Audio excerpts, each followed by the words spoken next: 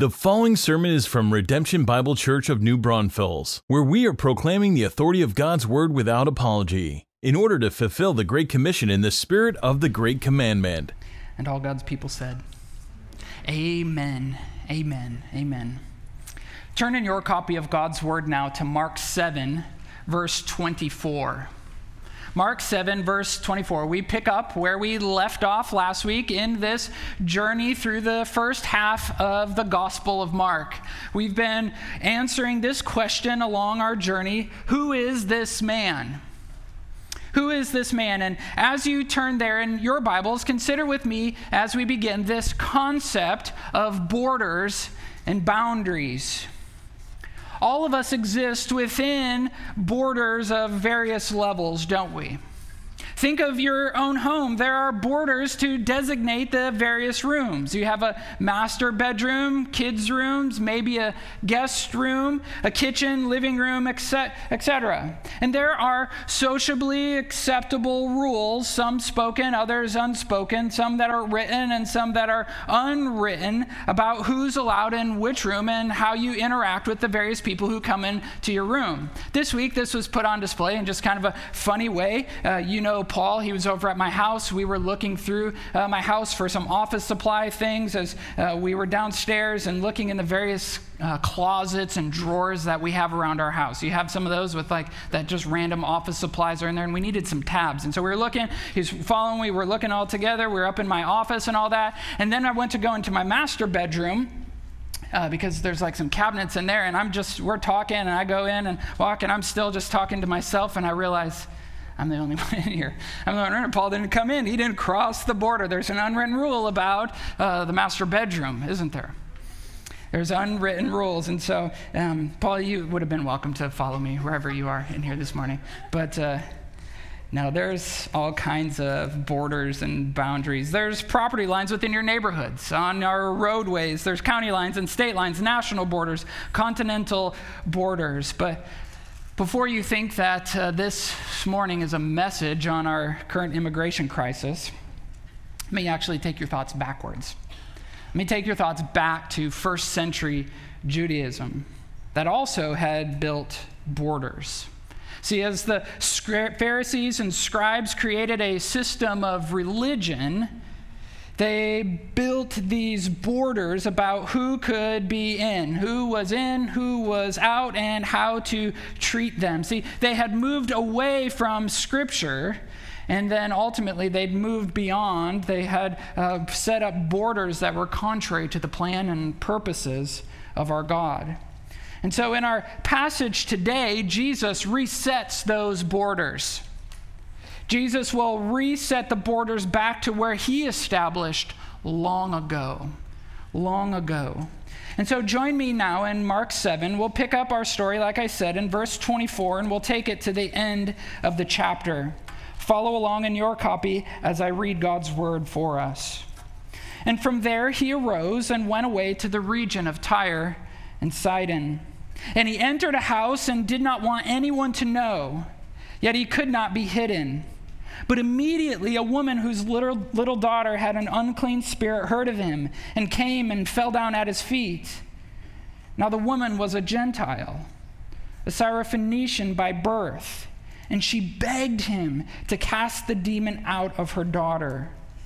And he said to her, "Let the children be fed first, for it is not right to take the children's bread and throw it to the dogs." But she answered him, "Yes, Lord. Yet even the dogs under the table eat the children's crumbs."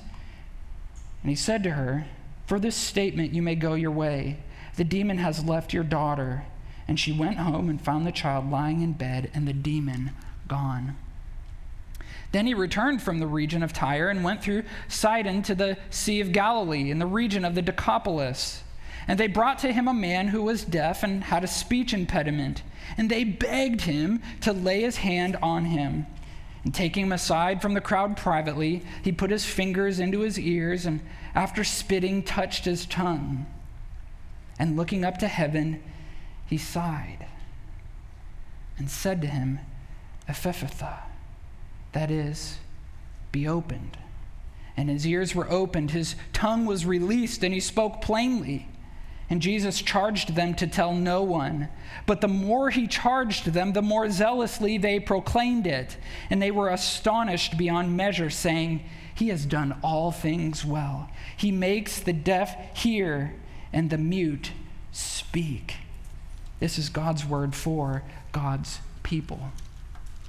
Along the way in the book of Mark, Jesus has been teaching us who is eligible for salvation.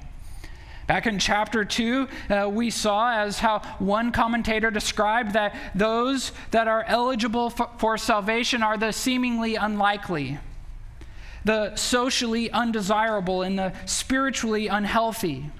In chapter 5, Jesus, he extended his mercy to the rich elite, to Jairus and his daughter, and to a ritually unclean woman.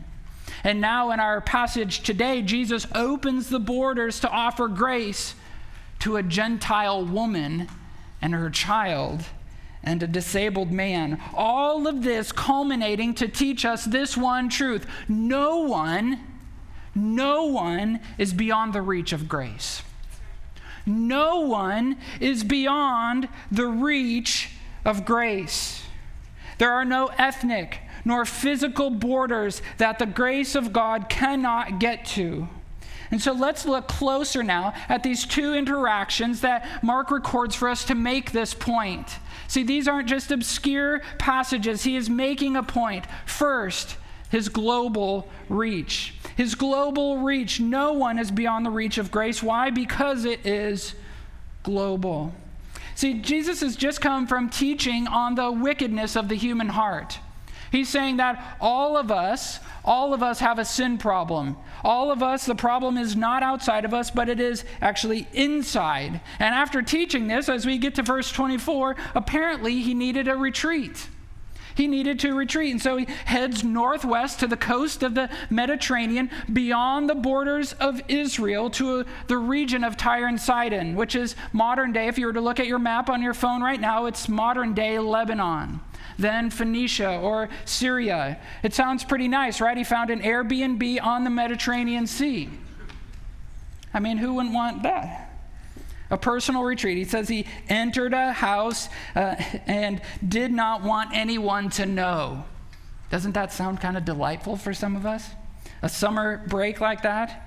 And yet, what does it say in verse 24? Yet he could not be hidden. I mean, he's Jesus after all, right? He's pretty popular. Everywhere he goes, somebody recognizes him. And so in verse 25, look, it's like he's gone for a retreat. He's at this personal retreat, and immediately his peaceful retreat is interrupted by a frantic woman. You see that? It's interrupted by a frantic woman. Picture like an emergency room scene here, where a mom has rushed in with her unresponsive child. She had the look of panic in her eyes. She can't even hardly explain what has happened because she is so afraid, so fearful of what has happened, and has just burst into the emergency room, similar to what is happening to Jesus here. He's in his house. He's trying to be in a place of quiet. And now this mom has interrupted his peace and quiet. All Mark tells us here is that the girl has an unclean spirit. We know not exactly what is the demon is physically doing to her. She's likely heard, though, the reports of Jesus' healing ability. And like so many before, now what is the woman? She is at his feet. Look, she is at his feet, and she is begging Jesus frantically to cast this demon out. We're just left to imagine what it is, just how the demon is afflicting this little girl, but based on the mom's imploring of the Christ, it's bad, likely horrific. We don't really know. We're left to imagine. But what Mark does make clear, look at verse 26, what Mark does make clear is just exactly who this woman is. She's a Gentile. It means a non-Jewish person.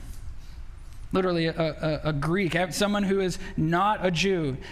She's a Syrophoenician from that era, or from that area rather. Matthew, in his account, Matthew 15, he tells us that she's a Canaanite.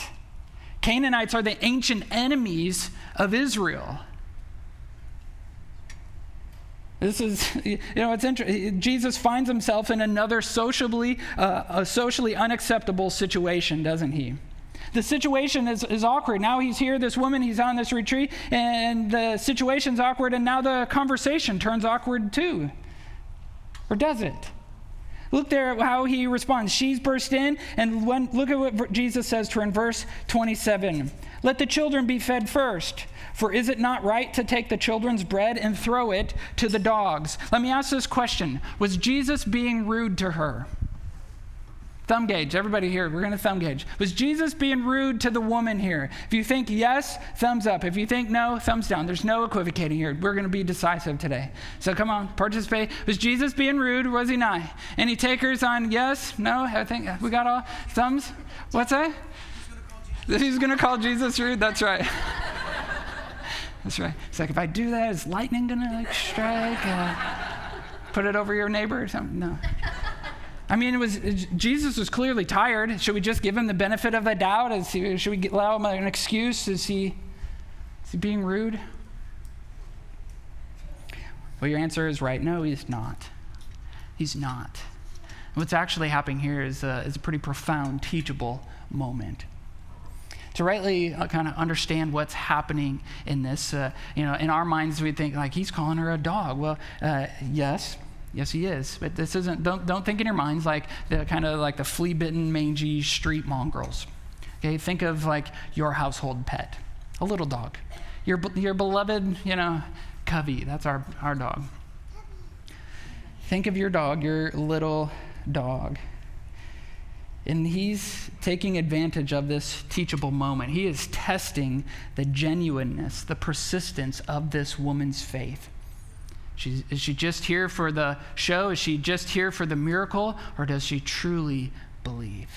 He's testing her, and he's also teaching a much far-reaching lesson that salvation is available to all people. Salvation has come through the Jewish people, but it is to all people, Jew and Gentile. Yes, Jesus has come. He has come to feed the children, but also to give all food, to even the crumbs, to any who are welcome in this home. And so she takes the bait, right? She plays right along. She has a genuine faith. Look at in verse 28. She takes it and just, yes, Lord, yet even the dogs under the table eat the children's crumbs. The dog may not be welcome at the table, but they are still fed.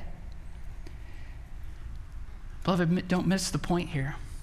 Don't miss the profound, far-reaching impact of what Jesus is teaching here in this passage. What did he just do in the previous paragraph? If you were here last week, he had just declared all food clean. He had just said, now all food is available to eat, and now he is declaring all people are available to be saved.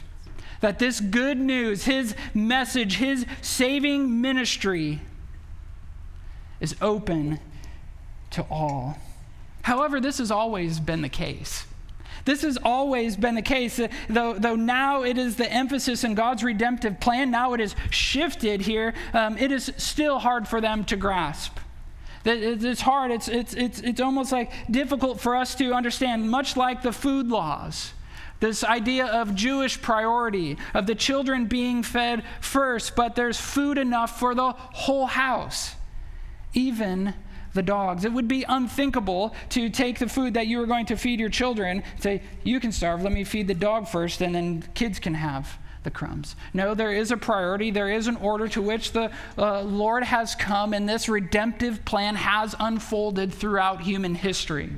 Much like the food laws, the early church would have difficulty with this idea as well, with this shift as well.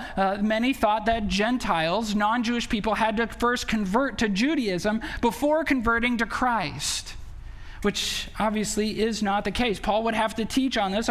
Our New Testament is full of examples. Galatians 4 and 5, Ephesians 2, and Romans 15 teach specifically on this idea that we come to Christ, and this has always been the plan for all people to be saved through Christ. I want you to do me a favor. Let's go over to Romans 15 for a second, because I want you to see just how profound this is for we who in this room are not from Jewish heritage. Turn over to Romans 15. If you're in your Bible, just go right several pages. There's a few books in there, Luke and John, and then Acts, and then you'll find Romans in chapter 15, verse 8. And I want to just show you here, because Paul is teaching them, and I want your mind to even be blown by the unfolding plan of God throughout all of Scripture.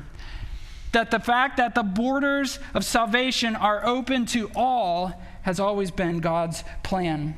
If you're there, Romans 15, verse 8, look at this. This is Paul teaching this church and our church here at Redemption. He says, "For I tell you that Christ became a servant to the circumcised to show God's truthfulness in order to confirm the promises given to the patriarchs." Now what he's saying there is that Christ has come this is a euphemism for the Jews. He's saying he's come as a servant. He's come to prove God true.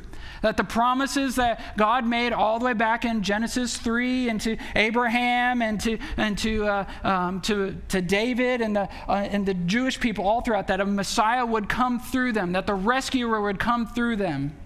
This has been proved true. But look at verse 9. Circle that "and" if you're into Mark in your Bible. "And not only did he come to prove himself true and faithful to his promises, in order that the Gentiles might glorify God for his mercy." That's us, y'all. And Christ came that we might glorify God for his mercy, the very things that we just sang about. Look what God has done. See the church that he is building, that great song that we just got done singing. And then what he does is he goes then to, you see kind of your Bible probably has them like in block or kind of offset there. He goes to quote 4 Old Testament passages as witnesses that this has always been the plan of God.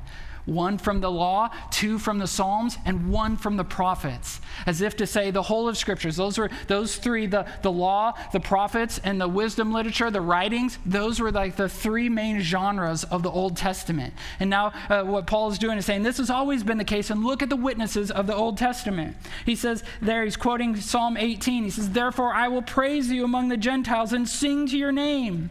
And again it is said, here's Deuteronomy 32:43, "Rejoice, O Gentiles, with his people." And again, here's Psalm 117:1, "Praise the Lord, all you Gentiles, and let all the peoples extol him." And again, Isaiah says, this is Isaiah 11:10, "The root of Jesse will come." Who's the root of Jesse? Jesus. Jesse is David's father. Here's Jesus. "Even he who arises to rule the Gentiles, in him will the Gentiles hope." See, this has always been the case. And these 4 witnesses bear witness to us that it is available. The gospel is available to all. And so when Jesus goes into this region here, back in Mark 7, when he goes to this region and he encounters this woman, it is a deliberate ministry move. It's not just out on like a nice stroll on vacation. This is a deliberate ministry move to show the global reach of grace, to declare that he is Lord of all. And that's what's so profound back in our passage here in Mark 7 and verse 28, that the woman calls him, what does she call him? Lord. She calls him Lord. This is the only time in the whole Gospel of Mark that somebody calls Jesus by his right title. He will refer to himself as like the Lord of the Sabbath. But here, the only time that by a Gentile woman, that someone calls him Lord, Master. And because of her faith that is professed as Lord, nobody but by the Spirit of God can call Christ Lord. Because of her faith in Christ, her daughter is delivered. At a distance. See that? He doesn't even have to go. He says, for this statement, for your faith, the demon is left. And she goes home and she finds the kid lying in bed, the demon gone. Beloved, these aren't just some obscure verses in our Bible. Like I said, they are teaching us a far-reaching lesson based on the sinfulness of our hearts. None of us deserve a seat at the table. We are like the little dogs who don't belong. But Jesus isn't deterred by those details. He isn't deterred by those details. We can take Christ at his word, much like the woman, and come to Christ and pray in faith. We can say something kind of like Pastor Kent Hughes. He wrote this sweet little prayer, paraphrase of it. And we can pray, Lord, if you say I'm a little dog, I am. But that means I have a master, and that master is you. It means that I am a humble part of this household and that I can claim the crumbs. And the crumbs are better than anything that I can muster up. We can come to Christ. No matter who you are, no matter the condition of your family, you are not beyond the reach of God's grace. You come humbly before the Lord, taking him at his word. You will be received. And we who've been received, who now stand in that grace, here is what we must do. We must not withhold the gospel of grace from anyone. We must not withhold the gospel of grace from anyone, even that person. Yeah, that person. The person that comes to mind, the person that is beyond your borders of personal comfort. We must not withhold the gospel of grace from anyone, and we must get the gospel of grace to everyone. We must get the gospel of grace to everyone. This is why we as a church are so passionate about church planting, about replicating God-glorifying, Christ-exalting, Bible-proclaiming, disciple-making churches all across the globe. This is why we are so bent on doing things like the VCCR that raise money, that raise awareness, that get us involved in this effort to see churches planted where many disciples will be made, matured, and multiplied. This is why, as a church, this is how we as a church, as leadership, make directional decisions. This is as we are thinking about ministries. Well, how does this advance the Great Commission? How do the things that we as a church get involved with, how does this advance the gospel and get the gospel out to as many people as we can, to those that have ears to hear? And this is why we are so urgent about equipping you to live out your faith. This is why we are so urgent about equipping you to serve in our community. This is why we are so committed to gathering God's people, of equipping God's people with the truth of God's word and walking in the Spirit of God to go and live out your faith. That's why we gather on a Sunday morning to vertically, yes, glorify God, and horizontally to equip you, that you will be reoriented to the holiness and goodness and glory of God. That as we come here and then you are sent back out, we gather to worship and then we scatter to get the gospel out. And this is what we do. We scatter you so that way you go. And then we have those things throughout the week, like our small groups, to help you continue going, to keep these things on your mind. This is why we do a podcast, so you can listen to it throughout the week and be encouraged in your faith. This is why we're encouraging you to have your own personal disciplines in the word and in prayer, as you are living out your faith among the people that God has put right in front of you. That's why we equip you with things like those bookmarks that are on your seats. Those aren't necessarily just to mark, our place in the book of Mark. It's kind of a play on words there. But to give those out. Say, come, hear what God is doing. Come worship the Lord with me. Give those to your friends. Let those be a tool to help you tell others about the goodness of the grace of God. And so this is the who. But even as we think of this next scene here, which is actually interesting, found only in Mark's gospel. His interaction with this deaf and mute man is only found in this gospel. But it teaches us how we reach out. It teaches us how we reach out. First, no one is beyond the grace of God. We see the global reach, but we also now, join me in verse 31, we see his gracious touch. We see his gracious touch. No one is beyond the grace of God, not dogs nor the disabled, those that we maybe hesitate to be near. And what's interesting about this little walk that Jesus is on, this deliberate ministry move, is as we get to verse 31, we kind of see his route that he's taken. He takes from the region of Tyre and he goes through Sidon to the Sea of Galilee, and then he ends up on the northeast side of the Sea of Galilee in this region called the Decapolis. It's about a 120-mile journey all the way around. It'd be like starting here in New Braunfels, walking up to San Marcos, and then, kind of making your journey up to Kyle, and then making a loop back down to Seguin. That'd be quite a walk, wouldn't it? Anybody want to join me? Maybe on our bikes and train for the VCCR, and we can maybe do a loop like that. I'm getting a lot of blank stares right now. No? Nobody wants to? Okay. Speaking of which, if you're going to this little commercial break, if you're planning to ride, I think July 1st is the last day to sign up so they can get all the supplies. So if you're planning to ride, register today. Not right now on your phone, but that's a long walk. Some scholars, they estimate that ministry move among the Gentiles beyond the borders of Israel was about an 8-month ministry journey he's on. And we get to this, and we're, as we read through Mark, we're getting used to scenes like this, aren't we? Somebody has a problem, somebody is sick, somebody is demon-possessed, and they are desperate, and they now come begging Jesus to help. How many times throughout the Gospel of Mark have we seen a scene exactly like this?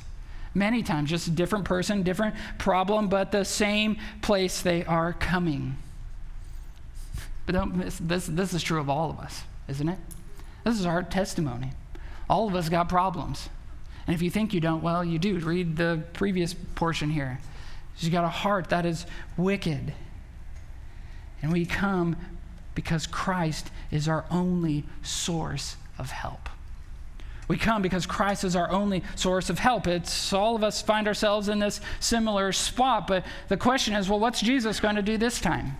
What's he going to do this time? And look what it says. They bring this man. He's deaf. He has a speech impediment. They're begging in verse 33. He takes him aside from the crowd privately, and he speaks this really kind of a form of sign language. He's not giving this man a wet willy. I know some of you were thinking of that, putting his fingers in his ears and all that. He's not doing that. He's just saying, hey, I see that you are deaf. I see that you can't speak. And then, underline this, look at it, verse 34. It says, and Jesus, looking up to heaven, he sighs. See the gracious, tender touch of the Lord? He looks up to heaven as if to say, here's where the source of your healing is going to come from. And isn't it interesting that Mark includes that he sighed? It's interesting that he's the only one that includes this, and then even that little detail, the words are important, beloved, in our Bibles. The details are important. He sighs. It's obviously a very memorable sigh, compassionate sigh. It's tender. And then he speaks in Aramaic. It's kind of a tongue twister word, ephphatha, which literally means to be opened. And there, beloved, is immediate improvement. Immediate improvement, so much so that he speaks plainly right from the get-go. Some of you have maybe been around those that have a speech impediment, and that through long periods of time, through therapy, they begin to speak, and their language, their speaking becomes not slow and stammered, but very clear and crisp. And now, in this case, Jesus, it is immediate healing, that his tongue was released and he spoke plainly. And like in normal scenes here, Jesus, he tells them, hey, keep quiet, I know we've had this great miracle. I know that this has happened, but he charges them, urges them, literally commands them, don't tell anybody. Don't tell anybody. Why? Because he doesn't want the crowds just to keep flocking, seeking a circus among him. He needs to be able to move among and do ministry without just the crowd slowing him down. After the crucifixion events, then go tell as many as you want. But here's that messianic secret. You tell them, keep quiet.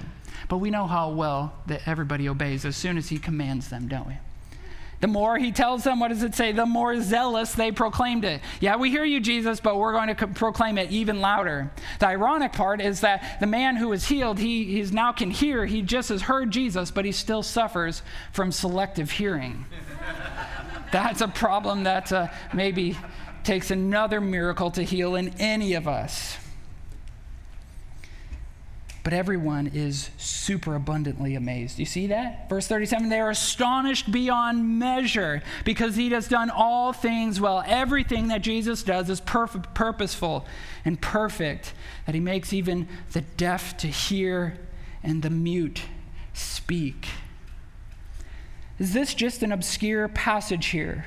Or is there something even beyond why Mark is including this about Christ?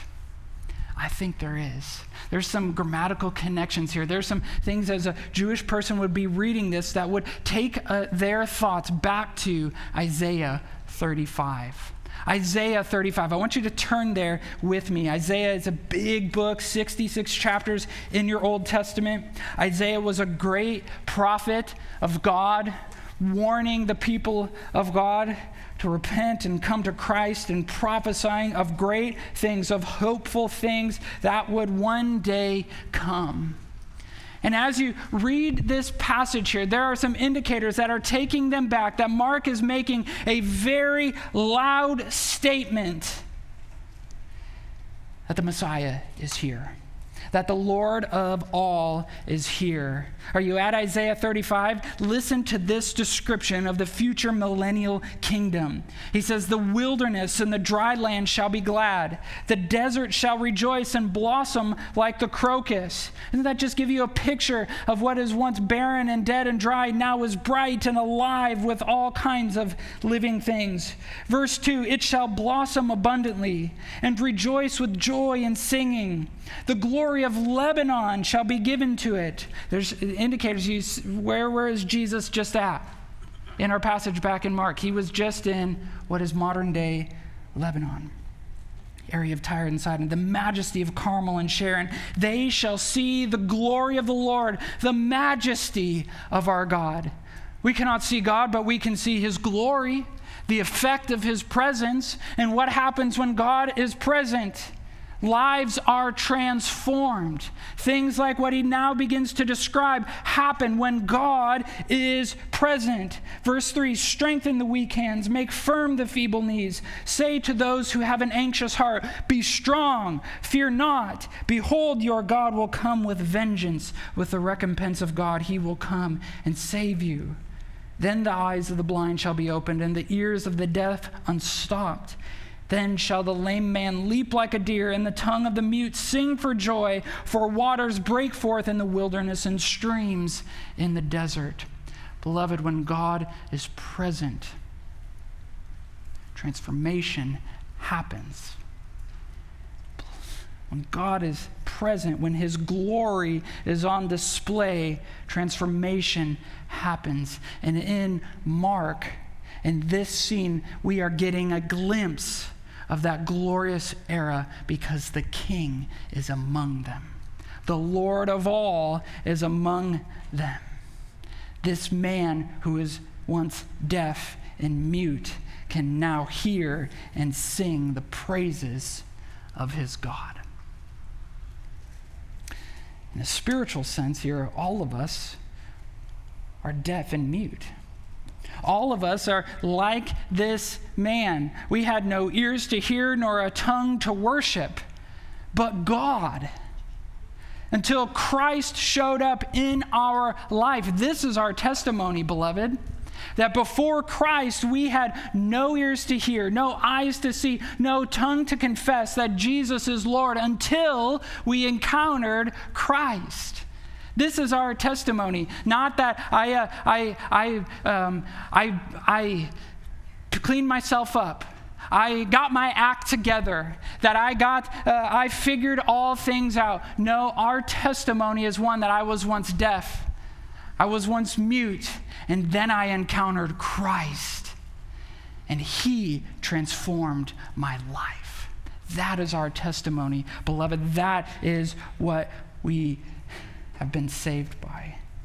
And now we who've experienced the gracious touch of Christ, we do extend that same grace to all. We do extend that same grace no matter who we are with, no matter where we are. The global reach of Christ is a gracious touch through God's people. Praying, sighing tenderly as we encounter those who are apart from Christ. See, beloved, is there anyone beyond the reach of grace? It's not. It's not. Beloved, the Lord of all has come. There are no borders for him, for every square inch of this planet is under his dominion. Every soul under his sovereignty. Somebody great has come. The Lord of all has come. In the same way that a Jewish reader would be reading this passage and their mind would be taken back to the book of Isaiah. As we just kind of scroll back and look at these two scenes, as we look at these verses together, a Jewish reader would also be thinking back to Elijah, would be thinking back to Elijah when his ministry went beyond the borders of Israel as well. You can read it for yourself this afternoon in 1 Kings 17 when the prophet Elijah goes and delivers the widow's son from death. And where was he? Zarephath. That is Sidon. And Elijah, after this boy dies, stretches himself 3 times over the boy so that he is raised to life. In the same way, Jesus has now come and he has delivered this woman's daughter from a demon with his word at a distance. At a distance. See, beloved, somebody greater than Elijah is here. Earlier in this in the previous chapter, we saw somebody greater than Moses was here. Who was there? I am. Now somebody greater than Elijah has come. The Lord of all. The Messiah is here. In just these 2 chapters. No wonder we get to verse 37 and they are astonished beyond measure. They are super abundantly in awe. We too should be in awe of the work of God, his redemptive plan. If you have ears to hear, then let loose your tongue to sing. As our mind is blown by the goodness of God's redemptive plan to save the likes of you and I. And worship we're going to do. What else could we do but read a passage like this and see the glory of God, see the borders of his salvation opened to all who would come to him with a humble and contrite heart, all who would come to him repentant, believing in Christ for our salvation. We're going to worship him. And so as we do that, I'm going to invite our worship team up, but I want us to just take a moment and spend some time praying before the Lord, praying much like verse 37 teaches us to do.